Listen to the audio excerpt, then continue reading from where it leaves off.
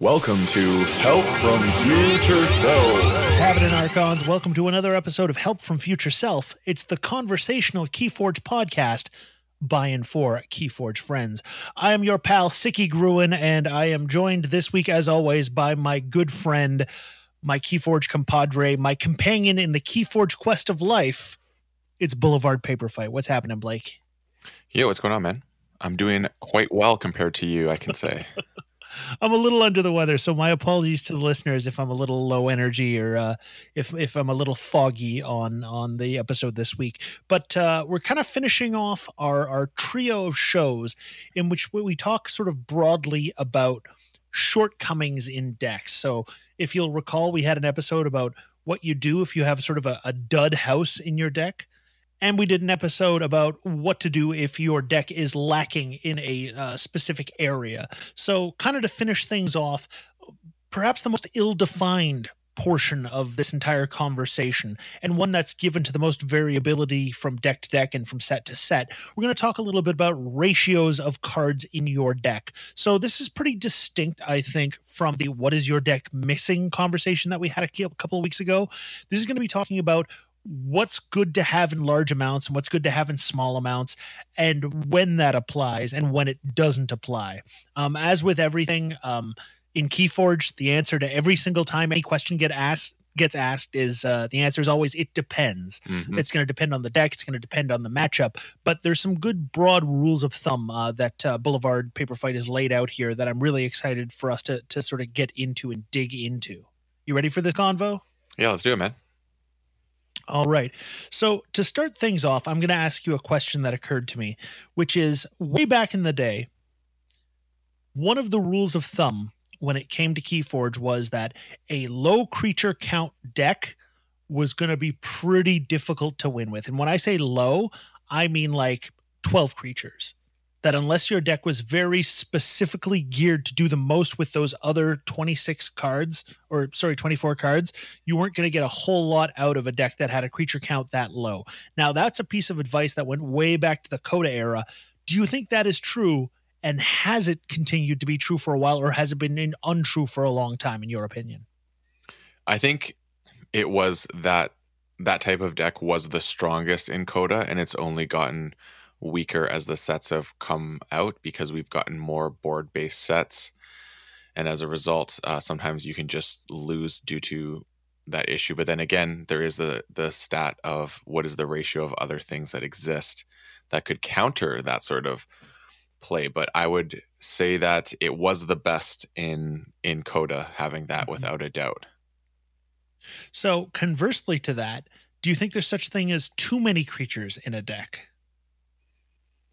I think there is a point when I think you get past, I think when you start hitting 20, as you go up from there, there's a law of diminishing returns. So like if you have a 25 or 26 creature deck, I think you're going to be in a position that can be in trouble, because that means obviously this matters as well, but especially in Coda, I think that's true because we're getting more things. I think Worlds Collide is the best position to have that high count because you had creatures that had a lot of abilities that gave you actions or like the action card type feels when they did things, and that kind of helped against that sort of idea. Especially in Star Alliance and in the Saurians. Yeah, for sure. Those two houses definitely had the most. Yeah. So, I agree with you 100%. I've noticed the trend in a lot of the decks that I play. If they aren't specifically a low creature count deck because I'm playing Quixel or something like that, which I do a lot of, then I start to see diminishing returns on anything more than 20 creatures. And a big part of that, Blake, is honestly, I think that it's very difficult to pull a deck that has more than 20 quality creatures on it. Now, what a quality creature is a topic for another day, but we're talking about cards that have good play abilities or are must-answer threats on the board that you're definitely going to get value out of if you call that house again once they're already on the board. I think that more often than not, when you pull a deck that has a very high creature count outside of Worlds Collide and outside of Star Alliance and Saurian within Worlds Collide, oftentimes that high creature count is just buffered by tons and tons of low value creatures that just the most you're going to get out of them is a reap and maybe a fight. Yeah, it's true. So why don't we get sort of into ratios here? What's it like when you're playing a very creature heavy deck or even a creature light deck when you have to think about things like board control? Yeah, so that's I think the both sides of the spectrum because and it works when we talk about ratios. I'm not just thinking about this in the sense of what your deck has, but when you're analyzing a deck list, understanding the ratios that your opponent has is also important as well because it's going to give you a little bit of insight of what their deck could potentially do. So if you know they have a low creature count deck and you see a Quixelstone, you already know what the game plan is for that. Same sort of thing like when you see a Dav, the next thing you got to do is a creature count, but not a general creature count, but a mutant creature count. And then on top of that, how many mutants are in the house that Dav falls in and how many are in the other houses. Because that's going to give you an idea of the ratio of what your opponent's going to want to do, the house is going to want to call to get that most value from playing cards like Quixelstone or Dark Ember Vault. So those are things you got to keep in mind. Now, on your side of things, the reason why it's you got to keep board control in mind is because if you have a ton of board control, specifically in the mass removal sort of category, and you have a high creature count deck, that's something that is a ratio that you don't want because that means when you're going to clear the board, you're clearing your stuff a lot too. So those cards become more dead. Now, on the other side of that, if you have a low creature count and a lot of board removal, you know that more likely than not, those wipes are going to be affecting your opponent more than they're affecting you. And that's where I think that ratio comes into play of having low creature count and making sure that makes sense. Yeah, I think one of the major shifts in terms of the way that I think about board clears is that after the first set, suddenly we started seeing a lot of board clears where it was very difficult to do the old Coda trick of I'm going to clear the board and then vomit out all of my creatures from a single house onto the board. So, for example, the classic example is, a very potent and very old school Coda combo, which was you hit Gateway to Dis, then you hit Arise, bring back all of your Dis creatures, and then drop them that same turn. And we've seen lots of moves to get away from that because it was an extremely potent combo. But one of the things that we move towards is that in many of the other sets, board clears essentially made turns dead because it's like, well, if I have this Omega board clear card, then what am I supposed to do with all these creatures that I have in my hand before I play it? I'm going to play them out and then they're just going to leave play instantly, or I'm going to hold them in my hand and not cycle my deck. So suddenly it became much more arduous to clear the board, which is, something that had to happen in so many games in WC because there was so much capture and so much exalting going on in ways that could be really decks could abuse in pretty incredible ways. So it's one of the things that I think about a lot these days is especially now that Gateway to Dis is a card that's back in play, it's at common, it's something that we see all the time is there a way that I can get value out of my creatures even if I have to do a board clear? And sometimes it's going to be no, I'm just going to have to suck it up on this one. My creatures are all going to leave the board. But sometimes it's also going to be I'm going to play this board clear and still get the opportunity to put a couple creatures down and reestablish my board, which is something I prefer, to be totally honest with you, Blake. I like that. I actually think it's interesting that you mentioned that combo of the Gateway Arise because clearly it was something they saw that was a little more potent than they probably expected, but something that they wanted to exist in some capacity because we've seen the evolution of that combo really come to fruition in this set where Gateway came back and then we saw, I believe it's Stirring Grave, where you put it into your archive. So you don't get to use it right away, but you still get the recursion, but a little bit more fair play in a way. So I do think that it's interesting you brought that up and the way that works. Yeah, and especially too, it's one of those things where that fair play is interesting to me because it gives your opponent the chance to think, okay, I just saw my opponent clear the board, put all of his creatures or her creatures from a certain house into their archive. I'm just going to hold back my board clear until they reestablish their board. And then I'm going to do the same back to them. It really increases the strategic thing. Whereas, oftentimes that one single turn of just, all right, I killed the board, then completely reestablished a giant board of all the creatures of a certain house it felt very difficult to counter, even if you had board clears in your deck. Yeah, and it's Grim Reminder is what I was thinking of for those of you who are screaming at your listening device for me getting the name wrong. I once heard that described as being like a ghost when you're listening to a podcast and somebody says the wrong thing or can't think of a thing and you're just yelling at it. Yeah. It's like being a ghost. Why don't we talk a little bit about pips versus actions? Okay, well, that is, I think, kind of the most interesting one for me because it is, I think, the exact converse to creatures is when you have pips and actions because sometimes you know that it gives you the information with those two things. So when you have creature count and then you have pip or action cards, you kind of know like if you have way more creatures than you do action cards, you're Mhm. most likely going to be getting your ember generation coming from your board. And if you have a lot of action cards, then you have the potential to have a lot of pips. Now, when you say pips versus actions, the reason why I've brought this up is because if you have that moment when you have a lot of action cards and they don't have pips on them, it kind of is a feels bad potentially because then you could have a really off ratio for ember generation because then you might have less creatures. You might also have upgrades or actions. Well, when I say actions, it doesn't necessarily mean actions. It could be, it's like any card that has a pip on it, let's just say. Mhm. But they generally fall in the action category because you get the recursion of those a lot more.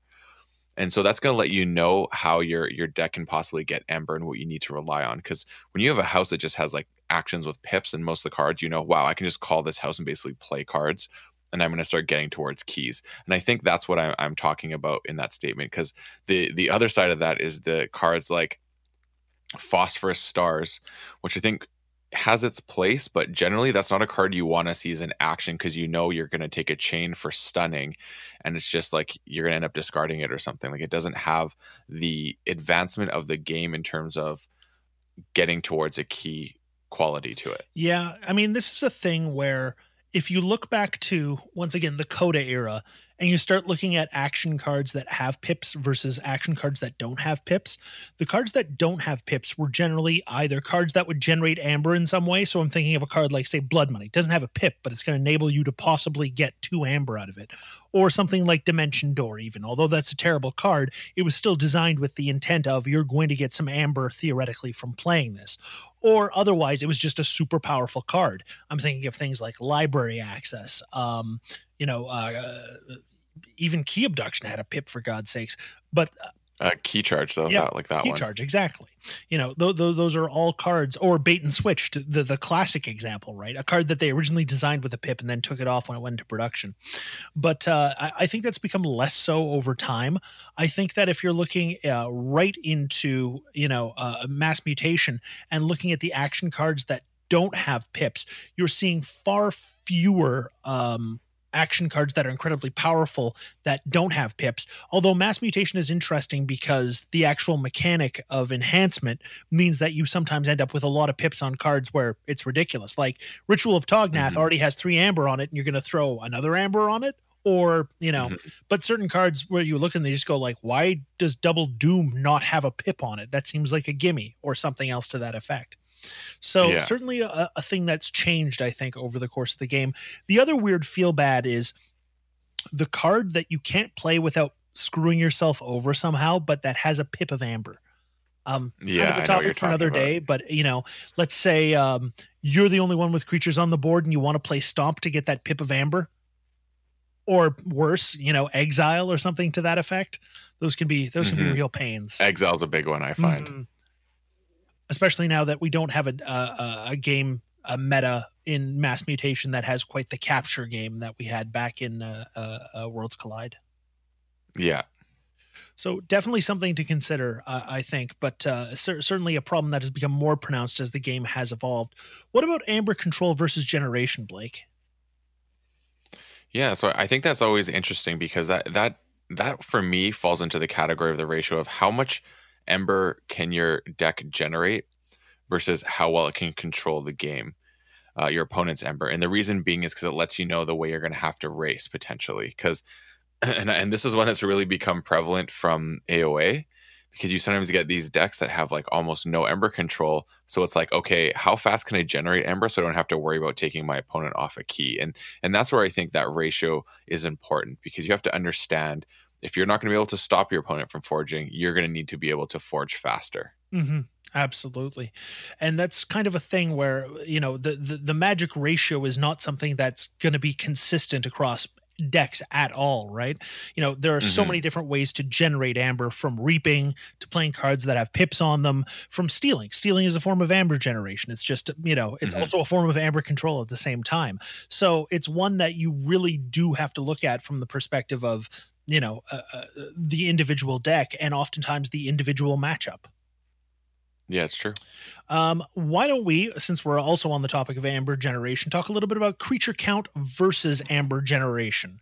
This is an interesting one to me because I think we've seen the value of creatures go up and down across the various sets.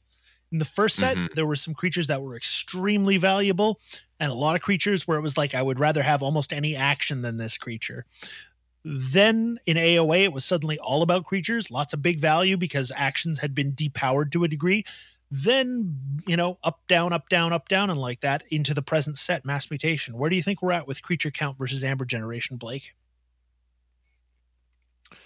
Well, with the introduction of pips and whatnot, it has changed the scenario quite a bit. I definitely think that Worlds Collide was the upper echelon of, if you had a high creature count, you most likely had some really cool ways of generating ember with those creatures. Dinos definitely took advantage of that stat. And I think you could also make the argument that Star Alliance did as well, just because of the things you could do with different things. But I think creature count versus ember generation, what you're thinking there is, are you going to need to use your creatures to generate ember? Like how this works is your ember generation is the number of ways you can generate ember within your deck, and that's going to obviously be pips versus other cards that generate ember from playing it, or is it going to come from you need to utilize your board to get to those keys? That's really what this stat is talking about. Mm-hmm, mm-hmm.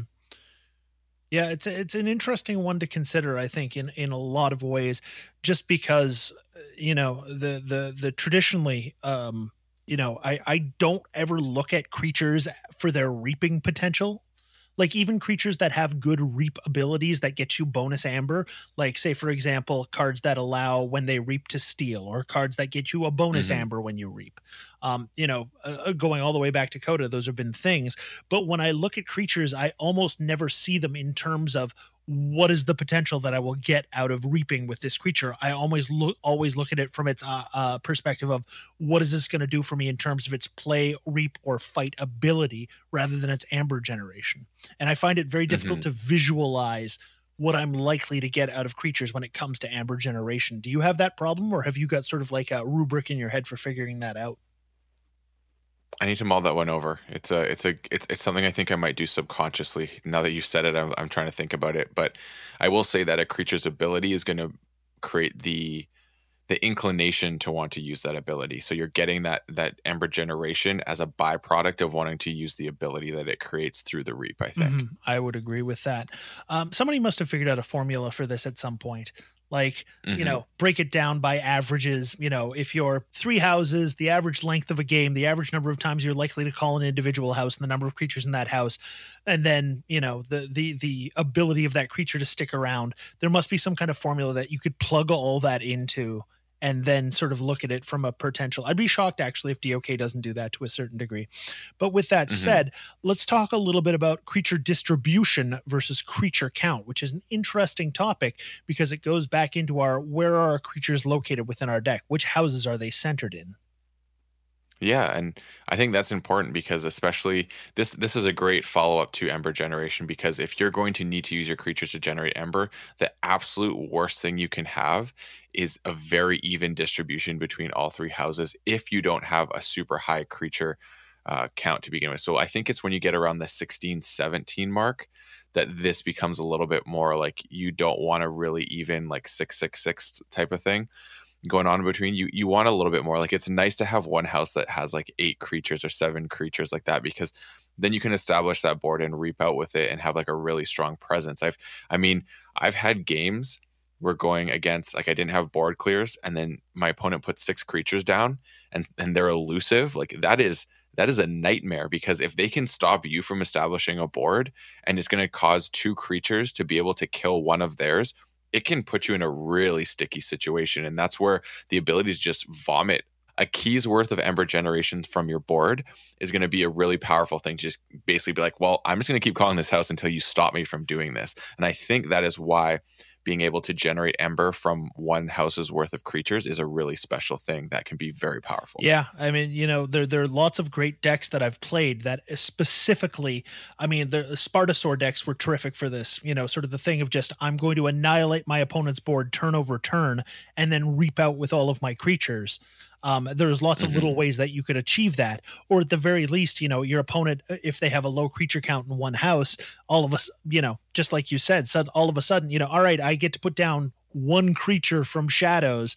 Well, my opponent has 6 dinos across. Okay, they're going to fight into my Shadows creature and kill it with 1 dino and then reap out with the rest of them, and they're at a key. What am I supposed to do about that? It's a potent query, and certainly one that I think really does lead towards the nature and the need for board clears in the game of Keyforge. The fact that you simply cannot leave home without them at this point.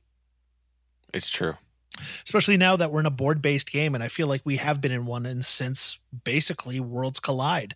Since AOA, actually, now that if you want to put it in those terms, the moment that we hit AOA is when boards suddenly became really important, and they've changed in the way that they've been important, but it's been a board-based game for 3 sets now, and I don't see that changing. Yeah, and I definitely think that when AOA established it, there wasn't the need to play AOA. You could get around it with other things, but now that there's 3 sets worth of decks to pull from, it's making it a little bit more tricky to ignore that fact. And it's such a primal thing within Keyforge. It's not like, okay, I can get away without artifact control in my deck.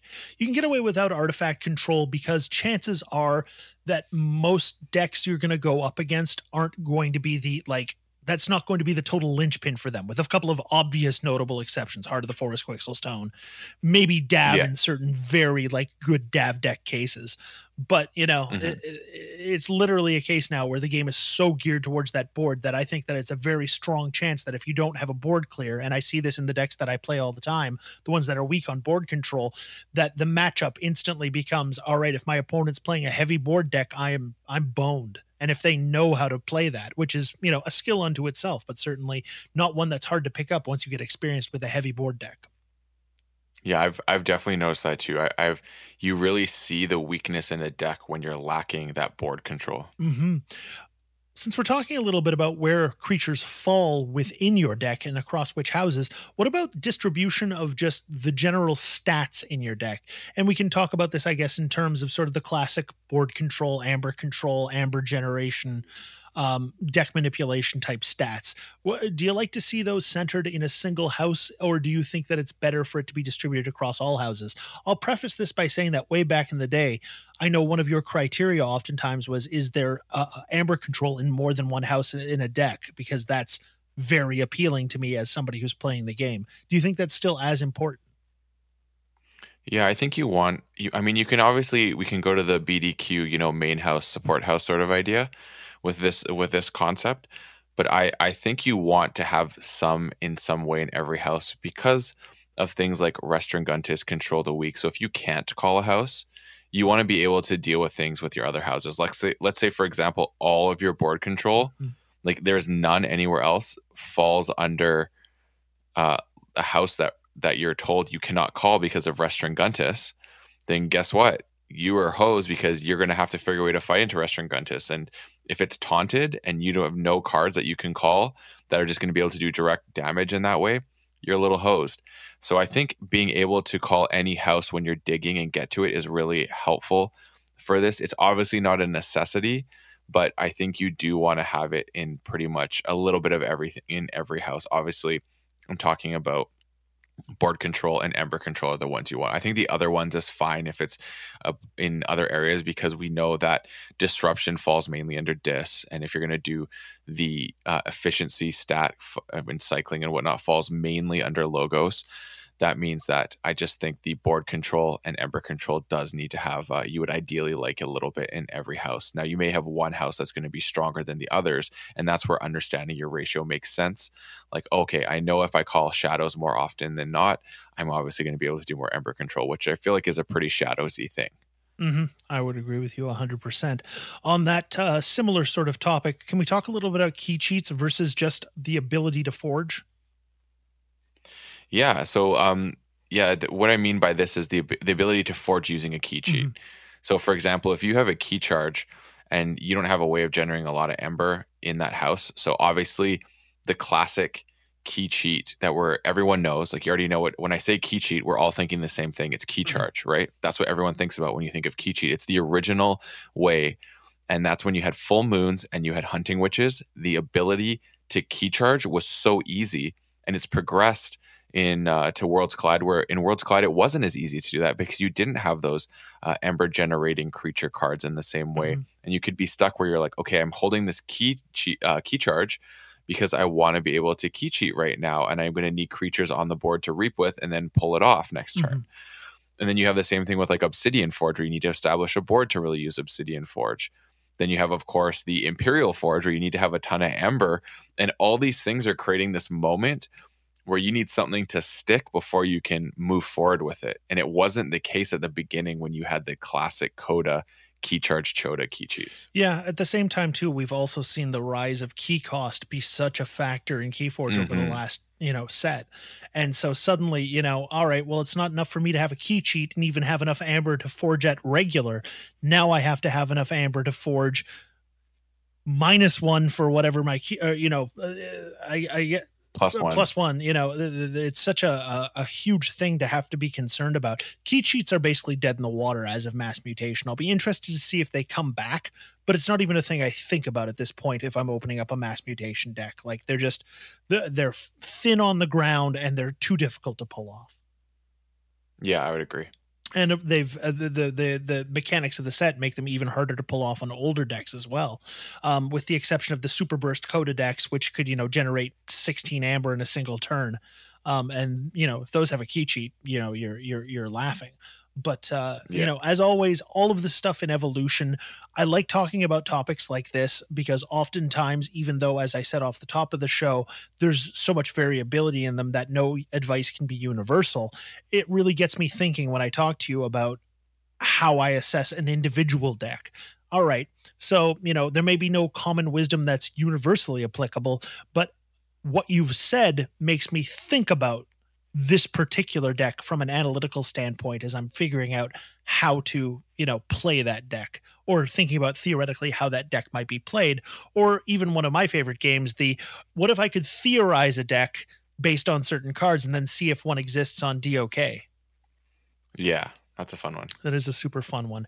Can't end an episode of Help from Future Self without the titular segment. Help from Future Self. Blake, do you have one for us this week? I do. And this comes from me trying to play every deck that I own. And while I'm working my way through slowly but surely, it is a very fun process. But I'm coming to these moments where I'm like conceding games, like I notice I'm losing and I'm not even seeing it out. I just see that it's not winning, and this is the important part, is it's not fun playing. And that's what I want to talk about. When you're testing new decks and stuff like that, there's a very difference between losing because things aren't going your way and games being like just not being fun. And I've had it where like I'm staying in the game and I can see the inevitable outcome, but the way the deck is playing to stay in the game, I'm just like, wow, like I don't enjoy this style of play. Like this isn't for me. And that's okay. Like there's nothing wrong with stopping playing a deck that you're trying to discover because you recognize like this doesn't jive with me. Like I don't like the style of play that this deck does. I don't like the way it goes about generating ember control, any of the stats that we've discussed today. I don't like the way the creatures are. Like this style of creature is not my jam. Like that's fine. Like identify that, and you can concede if you're losing handedly. Like there's nothing wrong with that. Don't feel an obligation to see out a game, especially if you're trying to test something to see how it functions. In playing every deck, this is the best lesson I've learned, is if I'm not enjoying playing it, it is literally irrelevant what that deck does. Period. Full stop. That's how I feel now. If I don't enjoy playing it in any capacity, I don't need to know anything else about that deck. That's an interesting one, I think, as a lesson to learn, if only because I think so often, I remember going back and listening to episodes of, podcasts, strategy podcasts, and things where there's like, oh, it doesn't matter if, you play out even an entire game with the deck, just so long as you can see what it does. That's the important part. And I think that we sort of segregate testing and fun into different buckets. But ultimately, the goal for playing Keyforge is always to have fun, especially right now when we're in that stage of, there's no organized play, there's no real competition going on that necessitates sort of that intense focus on, I must ferret out every secret from a deck that I'm considering playing. It has to stay fun in order for you to want to do it. Agreed. Yeah. You can find us on Twitter at HFFS Podcast. I am on Twitter at Scuzzy Gruen. You can also find me on The Crucible and on Instagram under that handle. What have you got going on, Blake? Oh, you can catch me streaming. I'm in fact going to do a stream tonight. A little decision to add a second one this week. So tonight being Thursday, you can catch me at 6 o'clock doing a little stream for a little bit, testing out some other decks. And of course, you can find me on my YouTube, Boulevard Paper Fight, for all the latest content I'm putting out. Excellent. I'm going to go chug some NyQuil and eat some soup and see if I can get myself in better shape for next week's episode. Thank you so much for listening. Blake, thank you so much for doing the heavy lifting on this one. I still think this was a really fun episode, and I really enjoyed this series. Coming up next week, one of the many topics that we have in reserve for just such an occasion. Until then, stay focused.